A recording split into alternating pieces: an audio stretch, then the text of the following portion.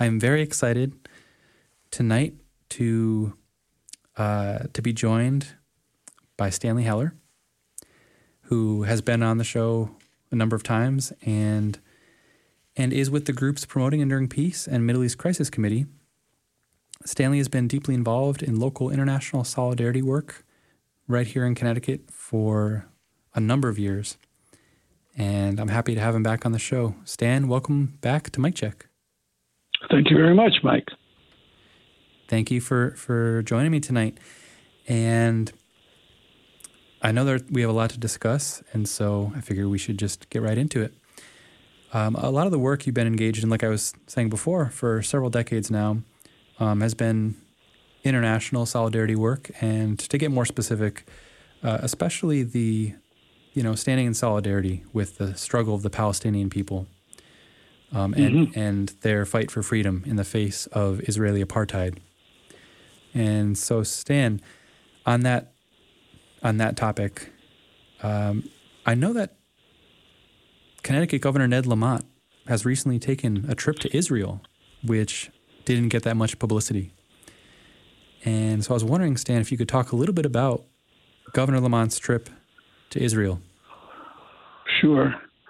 Well, Governor Ned Lamont went for a week to Israel. He led a delegation with UConn President Radenka Maric, somebody from Raytheon, from Hartford Healthcare, and the Digital Currency Group that is new to Connecticut. And they went over there to promote business, I assume both ways. And it was pretty upsetting that they would go to an apartheid state I suppose, a month or weeks after Amnesty International came out with their devastating report calling Israel an apartheid system. Other places, institutions like Human Rights Watch and the Israeli Human Rights Group, B'Tselem had said the same thing, but they had 4 or 5 page reports. This is like 250 pages where they go through item by item what this means, this systematic discrimination powered by brutality. And that didn't mean anything to Lamont. He's going on make business. So that was pretty upsetting. And so what would you say, again, are or were the motivations that Governor Lamont had for going on this trip, and what types of things had he said, if anything, about the trip? Well, it was business, making money for businessmen, women, and he went on the dime of a venture capital company called Connecticut Innovations to attract sales of things made in Connecticut, or to figure out more things to buy from Israel, ignoring totally the BDS campaign, boycotts, divestments, and sanctions. And, we've talked about that for a while. Most Americans don't think about it. But now we're involved with enormous amounts of sanctions, not about Israel, but about Ukraine. So, people should understand the moral reasons people call for actions against Israel. There aren't any sanctions against Israel. The reverse, we give Israel billions. But people should understand what's going on.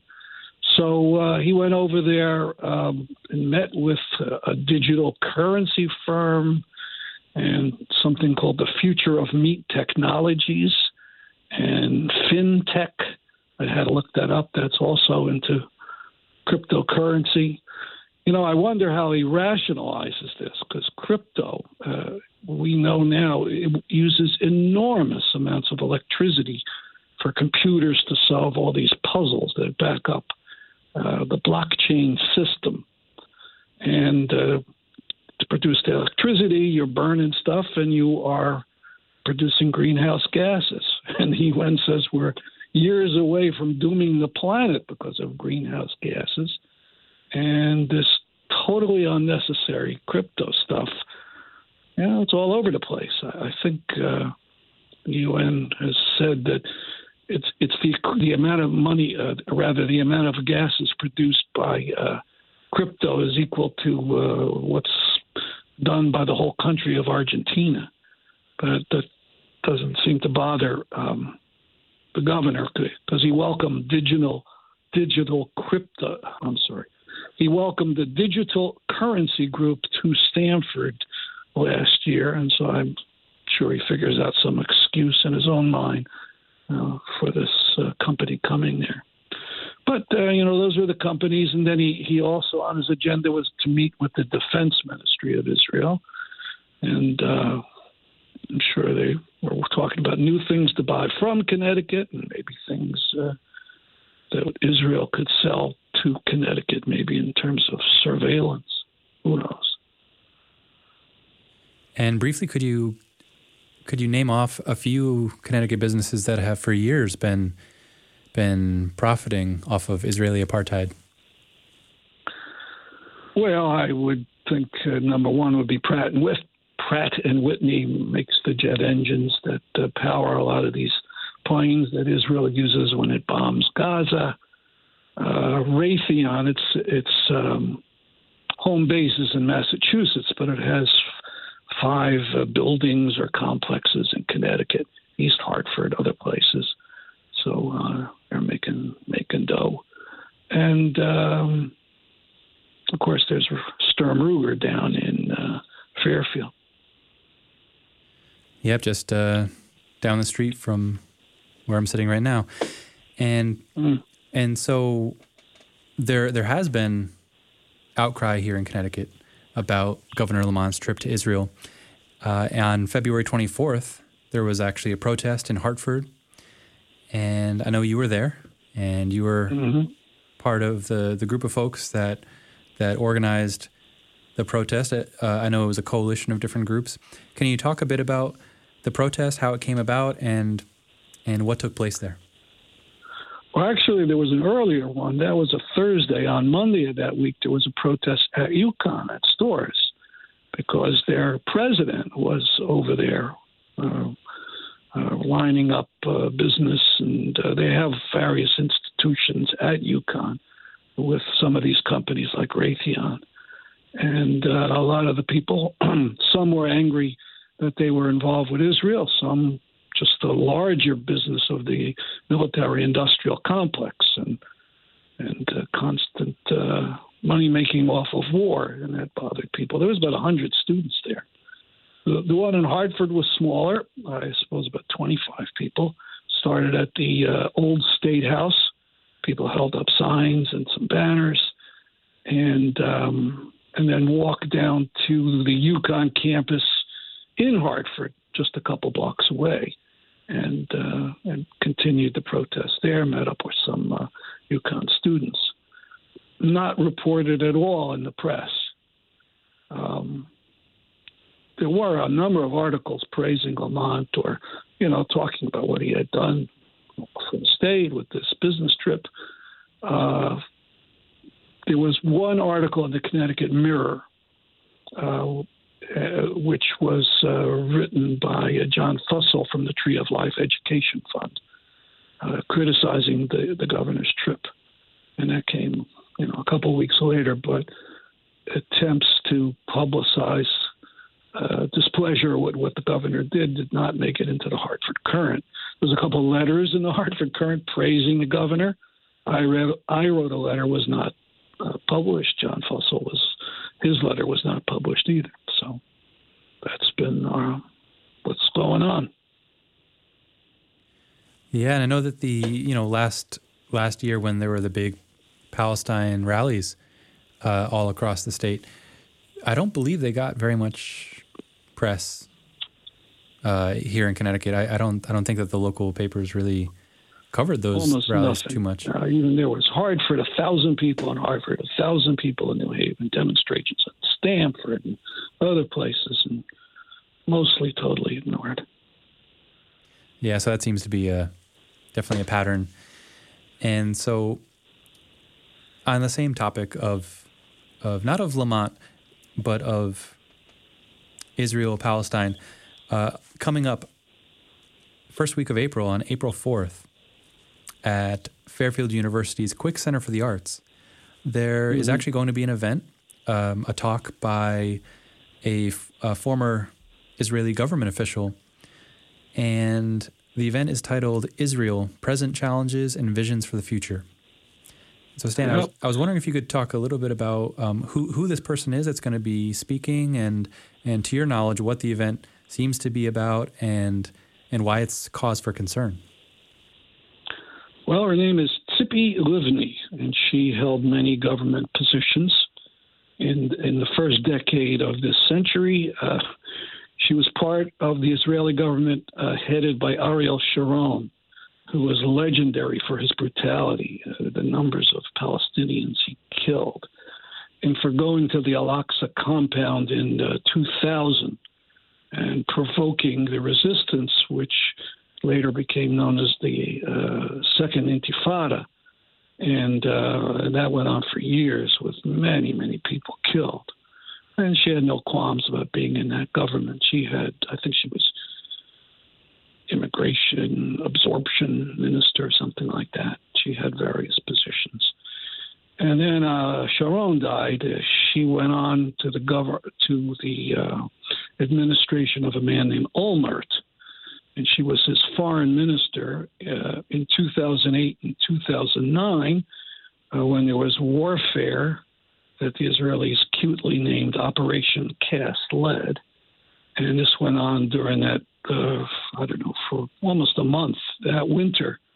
And it was hideous. 1,400 people got killed. She had a trip to Britain in 2009. A British judge issued an arrest warrant for her. There is a thing in British law called universal jurisdiction.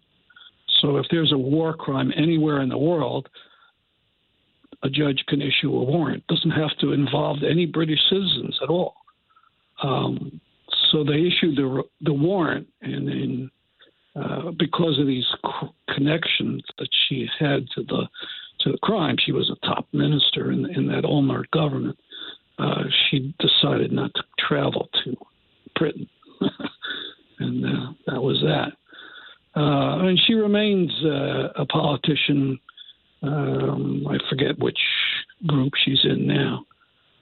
But I mean, let me tell you that thing in 2009 was just awful. In particular, I recall the use of white phosphorus. And this is something that armies use to light up the sky. They shoot it up to the sky, the shells go off, and then they can see what's happening down below. But there, they shot it right into the Gaza area. I remember Beit Lahia was sheltering about 1,600 people, and they airburst several white phosphorus shells. And there was a woman, I don't know if she was injured there or another place. Her name was Ghada Abu Halima. I'll never forget her case because several in her family died from white phosphorus. She described what happened to them and to her, and she died of it 6 weeks later. I can't imagine the suffering she must have had. Horrible. And this is the kind of person that is coming to Fairfield on April 4th to give her wisdom. Wow. Well, thank you for speaking about that and for what you shared, Stan. And, not too far from Fairfield University, I know, is the headquarters for Sturm Ruger, the gun manufacturer. And, we've done several shows about Sturm Ruger where you've talked at length about this, but I was wondering if you could briefly remind our listeners of, the Sturm Ruger connection to Israel as well. Just briefly, they produce all kinds of rifle and ammunition, and they sell it to Israel. Israel uses it to break up crowds. They shoot bullets, live 22 ammunition into crowds to break up demonstration. And we've documented several hundred people killed or injured by these bullets. We suspect the real numbers in the thousands because they were used in the Gaza Strip. That's another Fairfield, City of Fairfield company, headquartered corporate headquarters for this huge company right in Fairfield. Yeah, exactly. They're in Southport, which is, in some ways part of Fairfield. So that's very, very alarming and very worrisome. And so, of course, you are someone, Stan, who, your work definitely has inspired me for a long time, and I appreciate that you are engaged around a number of different issues, and you, I think maybe it's accurate to say that, when you see suffering, you take notice and you care and you speak out. And so, specific to Ukraine, which is, of course, something, Ukraine is on, I think, everyone's minds right now, as it should be, as Ukrainians should be on our minds. I know that you and Promoting Enduring Peace have co-organized some recent rallies in solidarity with the Ukrainian people who are bravely facing down the ongoing Russian invasion and the brutal violence that they're enduring. And I know that tonight at 8 p.m. Eastern Time, there will be a Zoom event that you will be narrating. It'll be a slideshow that you're going to be narrating called Challenging the Views of Much of the Peace Movement Over Ukraine. Stan, I was wondering if you could talk a bit about this event that's happening tonight at 8 p.m. and go over what it's all about. Well, it's not so. It's going to be a lot about Ukraine, but the emphasis is by criticizing a lot of people I've worked with in the past. Some I didn't, but who have a very strange view of things that only the U.S. is causing trouble in the world. The U.S. causes plenty, but there's certainly other forces, other empires out there, and one of them is Putin and Russia. And they've been incredibly brutal in Chechnya and, of course, in Syria, where they drowned that uprising in blood starting in 2015. And a lot of the left doesn't get that. I would say a majority. And I don't. And we'll be criticizing some of the things that have been said. I mean, right up in the run up to this invasion, people were saying, "Oh, come on, nothing's going to happen. Yeah, they put the troops on the border. Biden's hysterical. Every day he's warning. He's saying, Russia's going to do this and that. It's all make believe. It's just the gun manufacturers wanting to sell more guns." Well, that was proved to be false. Russia obviously did invade horrifically. So we're going to be talking about some of the things, some of the misconceptions that are being spread, the overemphasis on NATO expansion, which I think was a provocation, but certainly wasn't the main reason that Putin smashed into Ukraine at this time.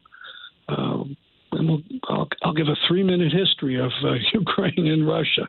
I got a lot of maps, colorful depictions of all these different things, criticizing Mr. Putin with his fanciful history that makes, at least he believes, that Ukrainians are really Russians, or they're all the same, and that the Russians ought to rule them. Been reading a bunch of Timothy Snyder, professor here at Yale, who once gave an important lecture for Promoting Enduring Peace, but he's a big expert on this region, and he refutes a lot of Putin's false history. So we'll get into that to a certain extent, and talk about other aspects of things. And you mentioned we were part of the demonstration, Socialist Resurgence, and the New Young Lords and other groups took part on the 6th of this month in New Haven. And we had some banners, Solidarity with Ukraine. We're going to do another one this Friday at 4:30 in New Haven, hoping to demonstrate when there's a lot of people around. And so that's going to be on the New Haven Green, going to be some kind of march and rally combined. And hopefully we'll get our message across. I mean, horror and solidarity with Ukraine, but also, there's some kind of limits. We believe, as much as we would like to, or some of us anyway, we can't believe in the no-fly zone. I mean, that means go to war with Russia directly. That means smash up their air defenses, knock out their planes. And most of what they're doing is not coming from planes anyway. It's coming from missiles. So what does that mean? Go right into Russia and bomb it? I mean, it's a step too far because Russia has nuclear weapons. And as bad as what they're doing to Ukraine is, a nuclear war would be the end of everything. So, we have to be somewhat restrained, or very restrained, in what we're doing there. And we'll be getting that point across, too, in this rally on Friday.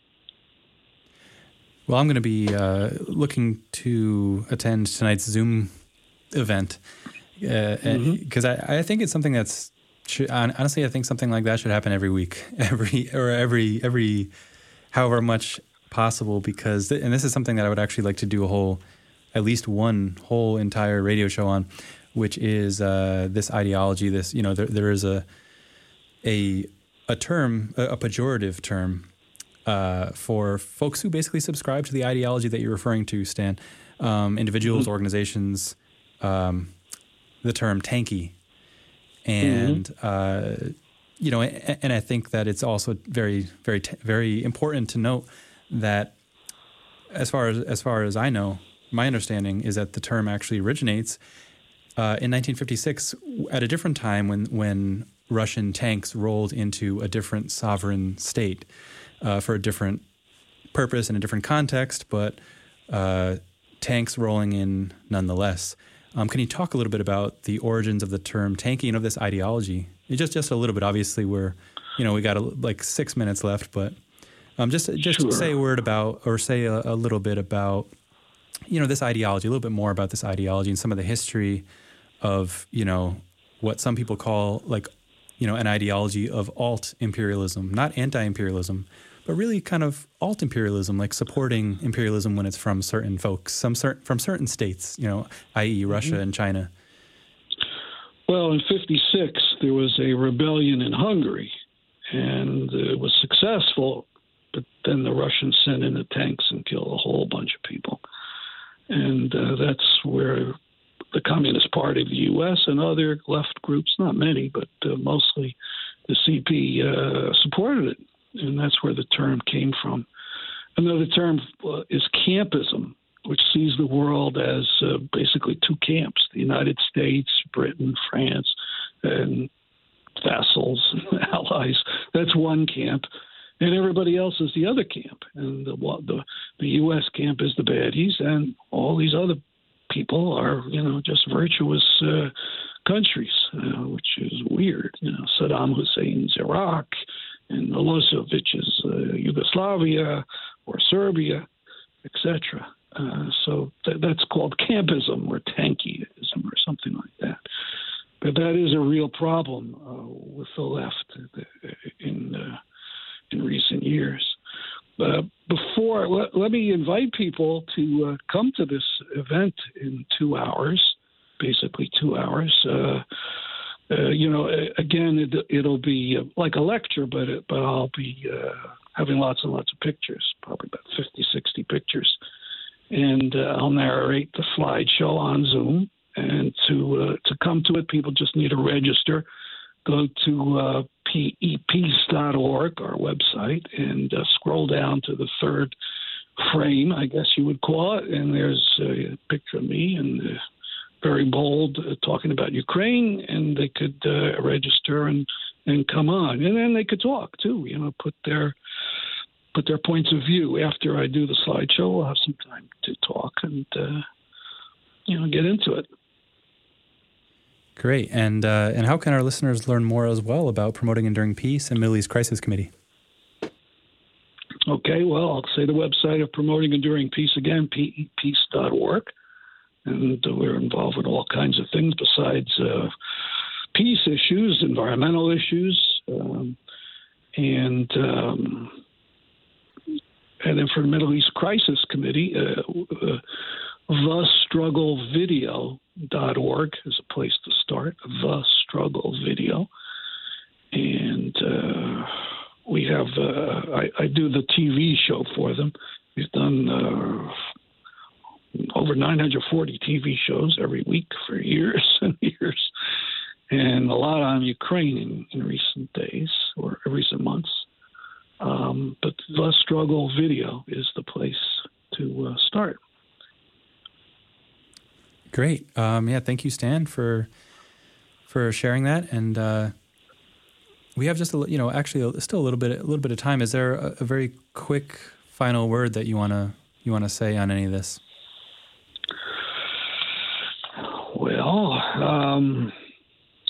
one of the things that was done on the 6th that I was very happy about was they brought Syrians, or actually a fellow who's married to a Syrian, a singer from the area around Bridgeport, Dylan Connor. And he spoke about Syria. He's on the Syrian American Council. And he said, look, the dress rehearsal for Ukraine was in Syria. And, there was enormous bombing from 2015 to the current day. And one thing that's really weird is while there's enormous sanctions on Russia for what they did in Ukraine, you would think that the people who are being bombed every day by Russian planes in Syria would get more aid. They would rush stuff to them, concrete, so they could build houses so they wouldn't have to live in tents. I mean, they spent this whole winter again in tents, thousands of people. So somehow I would hope the Biden administration would send supplies and building materials and so on to Syria, where Russians are pummeling these people. So that's we did have a speaker about Syria, and there was a number of signs about that on the March 6th rally, and I hope that will happen again on this Friday. And I hope a lot of Syrians and Syrian Americans will show up. And what are the details again, one more time, for that rally? Friday 4:30, the New Haven Green, a rally in solidarity with the people of Ukraine.